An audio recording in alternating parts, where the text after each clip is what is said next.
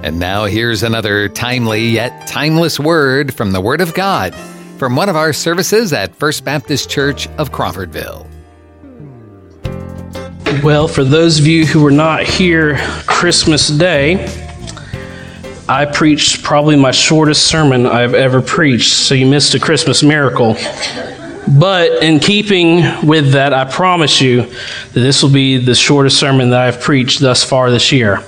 There we go. We got a couple that got that one. Probably not. We're going through a chapter of Revelation, so anyway, if you have your Bibles, go ahead and open it up to the back of the book.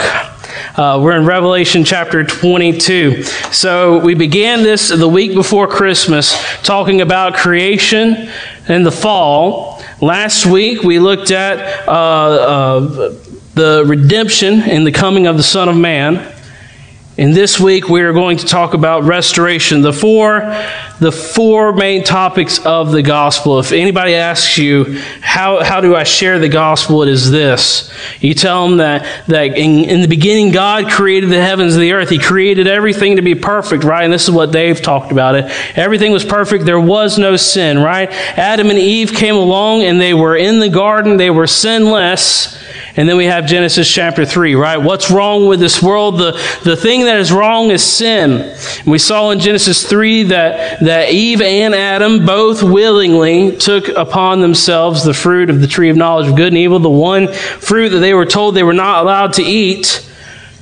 And they ate of it. And because of that, sin entered into not just humanity, but into all of creation. It has distorted everything, right? And so when you look at everything going on in this world today, and you see, right, Russia invading the Ukraine, right? We see China and Taiwan going at it. We see families separating. We see divorce rates high. We see all the filth on social media, right? And we look and we say, what's wrong with this world? What's wrong with this world is sin. But even in Genesis chapter 3 and verse 15, we see that in the midst of sin entering into humanity, entering into the created order, that God promises one who will come and will crush the head of the serpent. And that was the man Christ Jesus, or that is the man Christ Jesus. We looked at this last week in Luke 2, the coming of the Son of Man, and how the shepherds and everybody kind of understood that something grand was going on, that this king has finally come. The one that we look throughout the entire Old Testament waiting for has finally come in Luke chapter 2, and he's come to redeem a sinful humanity. He dies upon the cross and 3 days later rises from the grave, thus defeating death and defeating sin. And he calls us to take upon, to repent and to take upon ourselves the redemption that he has made in his resurrection. But that's not the end of the story. And a lot of times that's where we end, but we fail to talk about how eventually this created order will be restored, that sin will be vanquished, and that Jesus will reign forevermore. And I don't think there's a better chapter than Revelation chapter 22 to, one, show what this created order is to look like, and then two, to encourage us. So I was talking with a few people this week, right? We were talking, I mentioned that we're in the book of Revelation, and you can imagine where the conversations probably started out. And that was, well, what's your view of the book of Revelation, right? And so normally I call these like first semester Bible questions, right? First semester Bible college questions. Right? These are the ones you talk about, like predestination versus free will, right? What's your view of the book of Revelation? And then you debate, and by the time you get to second semester, you're already tired of those questions, right? And so a lot of times when we come here to Revelation, we focus on, right, how do you think the millennium will be, you know, and all this other stuff, but we can't forget that the purpose of the book of the Revelation was to encourage the believers in 7 churches that sin will be vanquished and that Jesus will reign forevermore. While we get bogged down in these arguments, We cannot escape this fact. This is a book of encouragement for believers. And we're talking about during a time in which persecution was great. John writes these letters at the direction of God and says, and is told to send these to 7 churches who are experiencing persecution. And basically the whole book is, listen, sin is going to get worse. It's going to get worse. There's going to be chaos. There's going to be war. There's going to be rumors of war. And yet, at the end, we see that sin will go away and that King Jesus will reign forever and that everything will be at peace. Everything that you're going through right now will eventually lead to the downfall of sin and the downfall of Satan. And Jesus, the one who brings us redemption, the one who had been promised from Genesis chapter 3 to restore the created order, will do just that. This is a book of encouragement, and when we take our central focus away of this idea that this is a book of encouragement for us to continue, even in the midst of when sin seems to be reigning supreme, when it looks like our views take us away from this central fact, we are driven by something other than Scripture. Perhaps our own intellect. I know that's my main thing whenever I look at a passage and I read it incorrectly. It's mainly because I think that I know more than what Scripture is saying. But we must not forget this fact, that this is a book of encouragement. And so today we're going to be looking at this fact here. So the main idea today is going to be this, that we must remember that when we live, when we work, when we share the gospel, that sin will be vanquished and that Christ will reign forevermore. And so there are 4 points in the sermon. Hopefully we'll go through those quick for you because I know Black Eyed Peas are waiting at the home. That's right. My granny's already called me and let me know that they're waiting for me. So I'm a Baptist. I'm going to go eat. So let us begin in the first 5 verses. So the garden is restored. So it's quite interesting here, as we read earlier, that here in Genesis 22, the last chapter of the Bible, we have a picture that's similar to the first and second chapters of Scripture, right? In Genesis 1 and 2, we see that God creates a garden, a place for man to inhabit. And here at the end of the book, we see that there is indeed a garden that man, and not just man, but men, multiple, are inhabiting, right? We see in Genesis chapters 1 and 2 that we have Adam and Eve, the only 2 created people, right? It isn't until after the downfall of man that we start seeing that command in Genesis 1:27 of be fruitful and multiplying, right? That we start seeing that being fulfilled. And yet now we see in Genesis 22 that command has been fulfilled. And by the way, this is after 21, in which the people who are not found in the book of life are cast into the fire, right? And these are all believers. These are all believers coming together and living this restored order, right? They are with God. They're dwelling with God. They're worshiping before God Himself, before God and the Lamb. They're sitting here in this perfect restored order. We see that there is, as John says, there is no need for a lamp, because the sun emanates life throughout. Now that's an interesting motif that John has throughout all of his books, is this light and darkness, right? And we even use this today. This is an old Greek philosophical tool to kind of illustrate what is true and what is false. And we see here that all that emanates from the Son, from Christ Himself, who is reigning forevermore, is nothing but light and is nothing but truth. Finally, we do not have to deal with sin. Finally, we don't have to deal with thorns and thickets. Finally, we don't have to deal with our own sin. The created order has been restored, just as God says in Genesis chapter 3. Now, I've got some photos here that one of the things I love to do, right? We have this garden motif going on. We have this garden that's being described, right? This is a picture. This kind of calms you, right? You hear about the sea rushing, right, and or the waters rushing, right? The rivers. Well, it's very calm. It's very much like when the CLC was being flooded. We're just sitting out in the parking lot. You just heard this water trickling down, this calm water, and you're like, oh man, this is very nice right here, but I know back over that way it's not so much, right? But I got a drone last Christmas, as the Lawhon clan knows. I got a drone last Christmas, and I've been going around flying it around places, and it's really become a time of relaxation for me. I love flying it over and just kind of seeing an aerial view. It's a way for me just to calm. This is Masha Sands that you see right above you. I was sitting at the boat ramp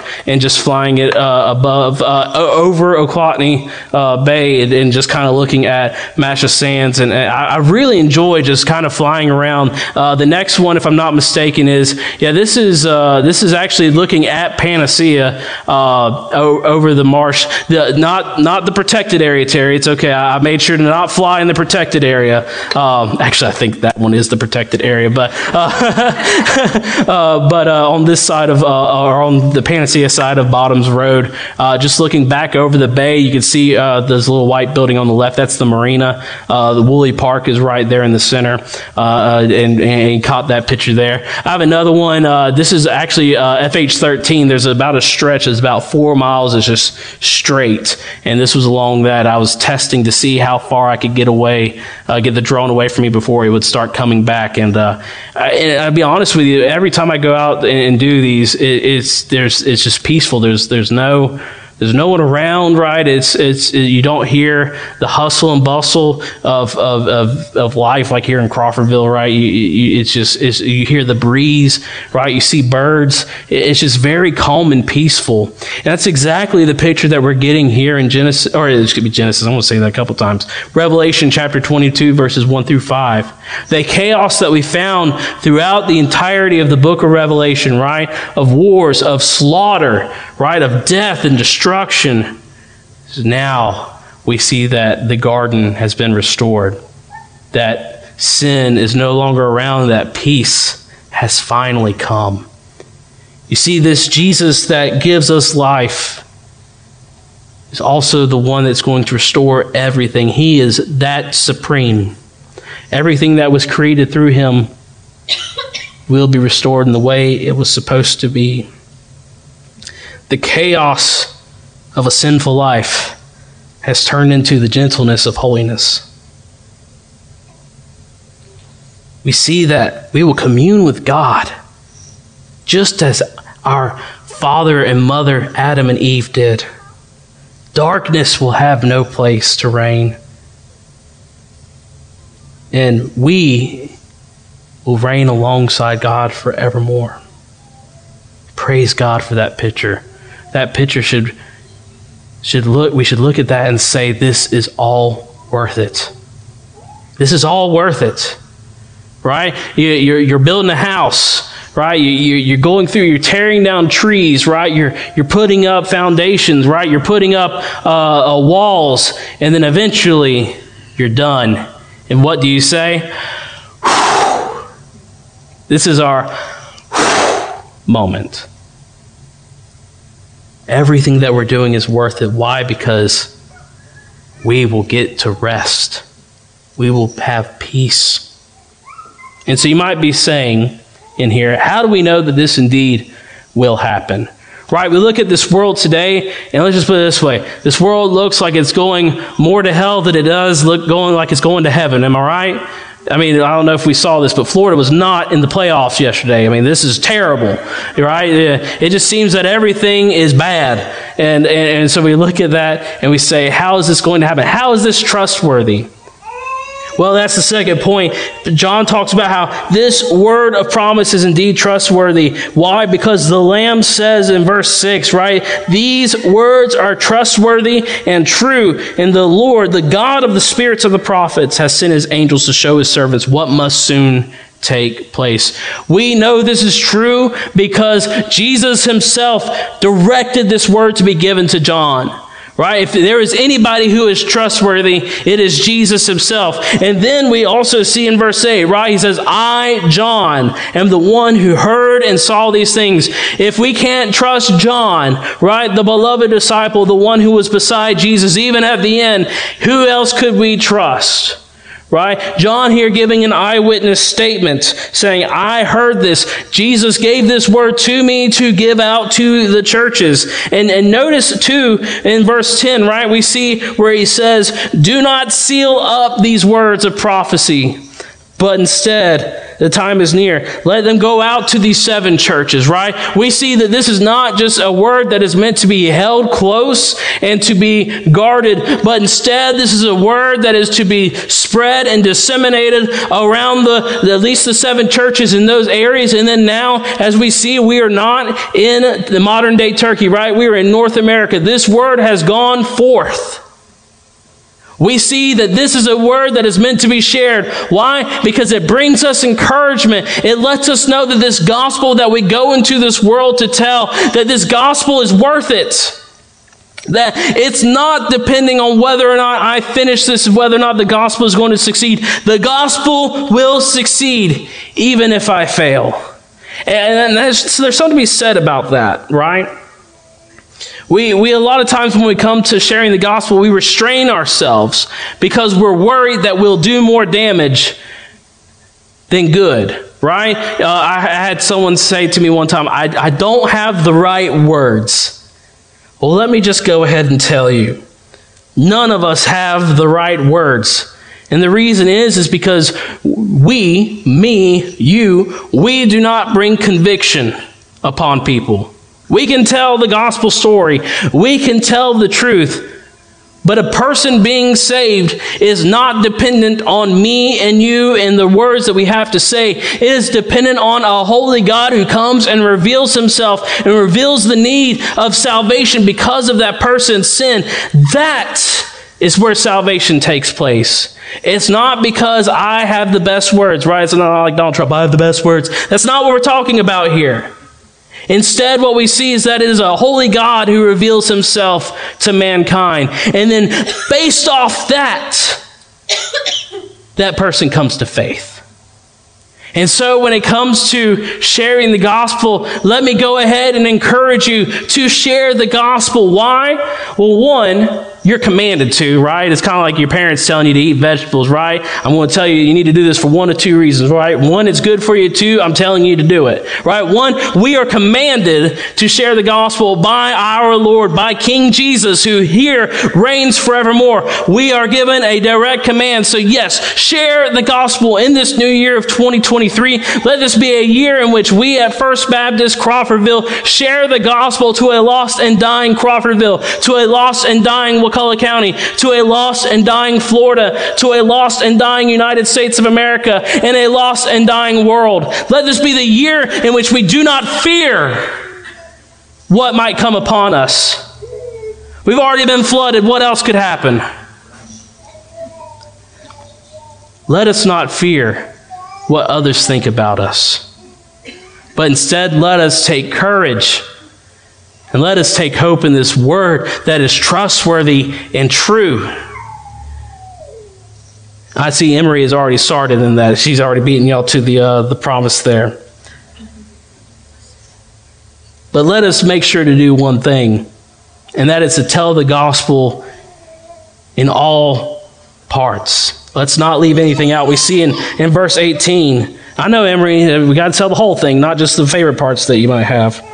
We see in verse 18, John gives a warning. He says, if anyone who hears the words of this prophecy, if they add to them, God will add the plagues. And if anyone takes away the words of this prophecy, God will take away his share. But let us make sure to tell the gospel in a whole, not dissect it and leave out parts that perhaps society might not like. And let's face it, in this world that we're living today, the gospel is offensive. Right? The gospel is offensive. You look at Scripture and you see, as we've been looking through Romans, right? Romans chapter 1, we see that the way that people who live without the word, right, is wrong. And yet in chapter 2, we also see that the people who legalize the word and try to add to it, right, they're also wrong.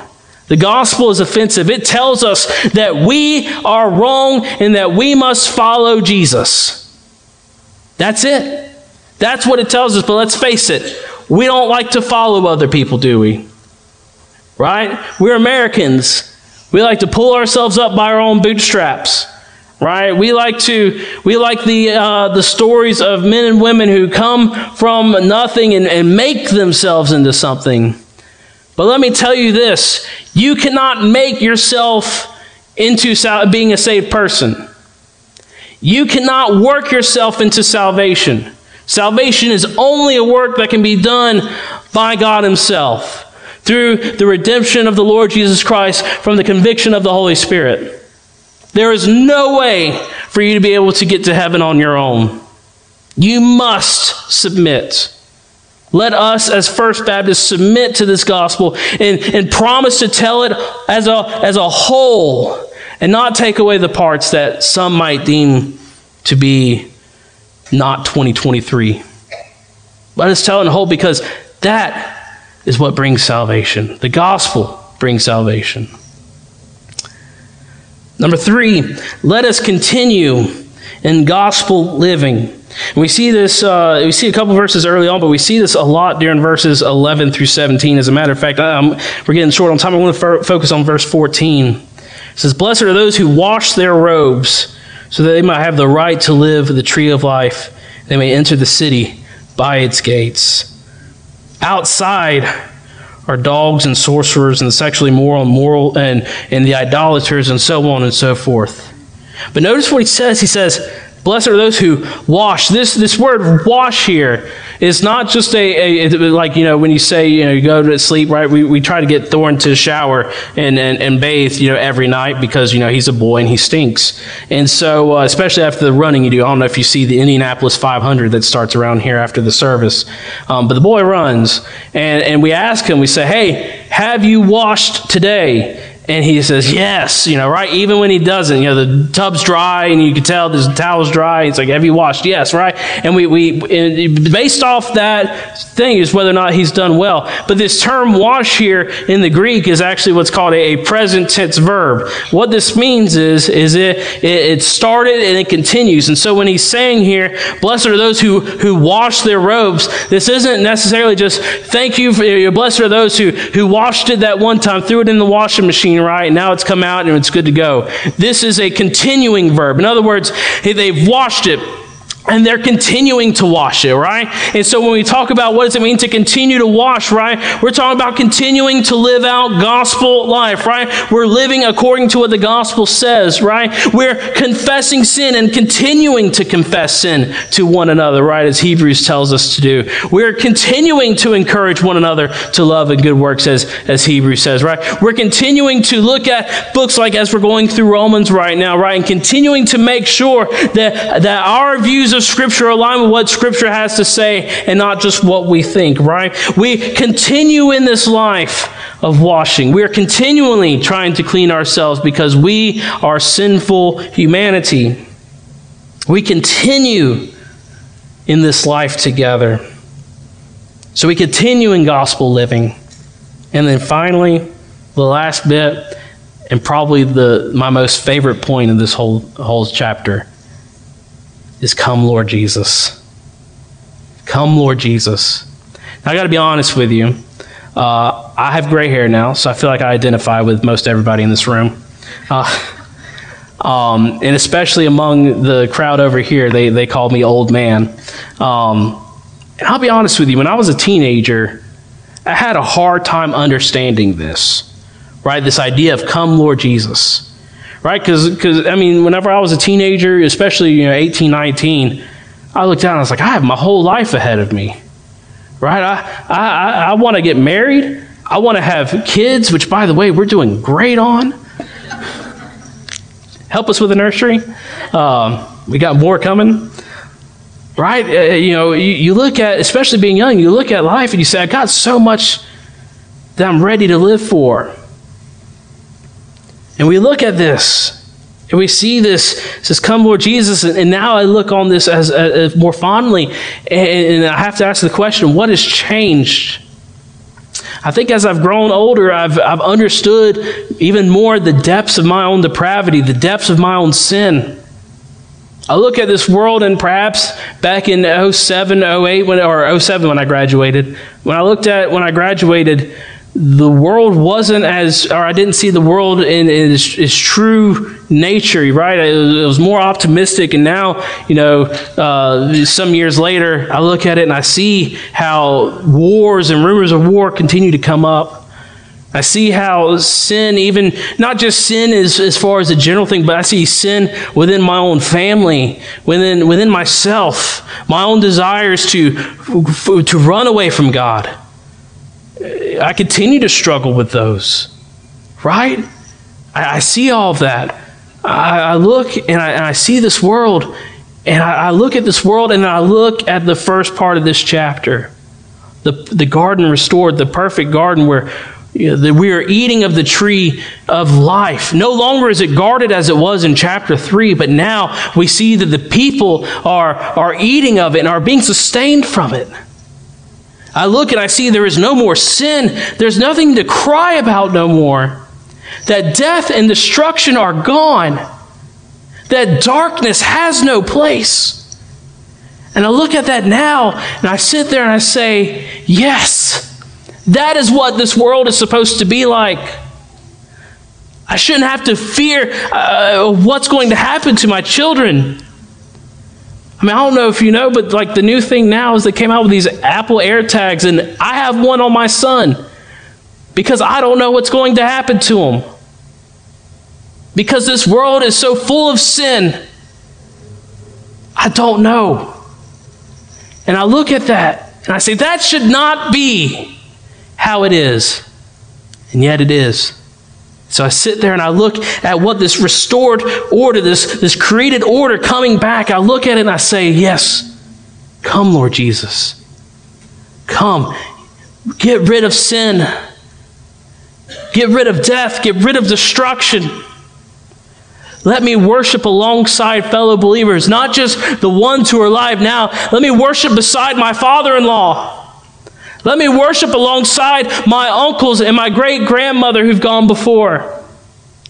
Let me worship beside those children who did not have the opportunity of life. Let me worship alongside those who have gone. And God, let me worship alongside those who are coming. We look at this chapter and we should be encouraged that this will happen. This is not a utopia, an idealized idea that if we could just work to this. This is coming because he who proclaimed it is trustworthy and is true. Let us take courage to continue to share the gospel that God initially created this world to be good. And yet sin, at its first opportunity probably, entered in. And that even in that moment, God prepared for a way for the sin to be vanquished. And that he promised that there would be one who would come crush the head of the serpent. We spend the entire Old Testament, right, looking, who's it going to be? We see men rise up like Joseph, who looks like he lives a perfect life, but he does what? He dies. We see Moses, a murderer, come up, we say, can't be him. We see David come, and we see David living out what seems to be a gospel-centered life, and then what happens in 2 Samuel? Yeah, that's exactly right. Sin. And we sit over and over waiting for this one to come, and then finally he does. But unlike a king of today that is born in a palace, we see that he is born in a manger, that the first word that he is born doesn't go to the king, but instead goes to shepherds. Because salvation is not something that is for the high and mighty. It is for all, including those who are downtrodden. Do you feel downtrodden today? We see that he lives this perfect life that we are called to live. We see he dies the death that should be ours. And yet 3 days later, he rises from the grave, thus defeating death and defeating sin. And he calls us to take upon this salvation that he has made way for, to take a part of his sacrifice. But that's not it. Because we also see that promise that he himself will restore this created order back to the way it should be. Come, Lord Jesus, come quickly. And then the last verse, the grace of the Lord Jesus be with you all. As we go into the year 2023, let us remember that we are called to share a gospel, that it is trustworthy, that we must continue in living out this gospel. And finally, we are secure because he who proclaimed it is trustworthy. Let's pray. Father, we come before you, Lord. We praise you for your word. Lord, we praise you knowing what the end is going to be, that, Lord, that this work that we do that is hard, that, Father, it is worth it. And that, Lord, at the end of this life, we have looking forward to us an eternity of rejoicing, an eternity of blessing, an eternity of peace, an eternity without sin. Father, I pray as we go into this year that, Father, this would be a year in which we spring forth in the gospel. We tell everyone. We do not hinder. Lord, I pray that you would bless this time. It's in Jesus' name we pray. Amen. We're going to a time of invitation. This is our opportunity to respond to the word. And so Sarah and Miss Kathy are going to play a passage. If you would like to take this time and reckon with what God will have for you this year, take that time and do so, whether it be at your seat, whether it be up here. If you have something to confess, I pray that you would confess it. And let this be a time of rejoicing, because we know in the end, we no longer have to worry about anything that we're currently worrying about. Thank you for joining us for this podcast from First Baptist Church of Crawfordville. You can find more information and follow us on Facebook or visit our website, crawfordvillefbc.com.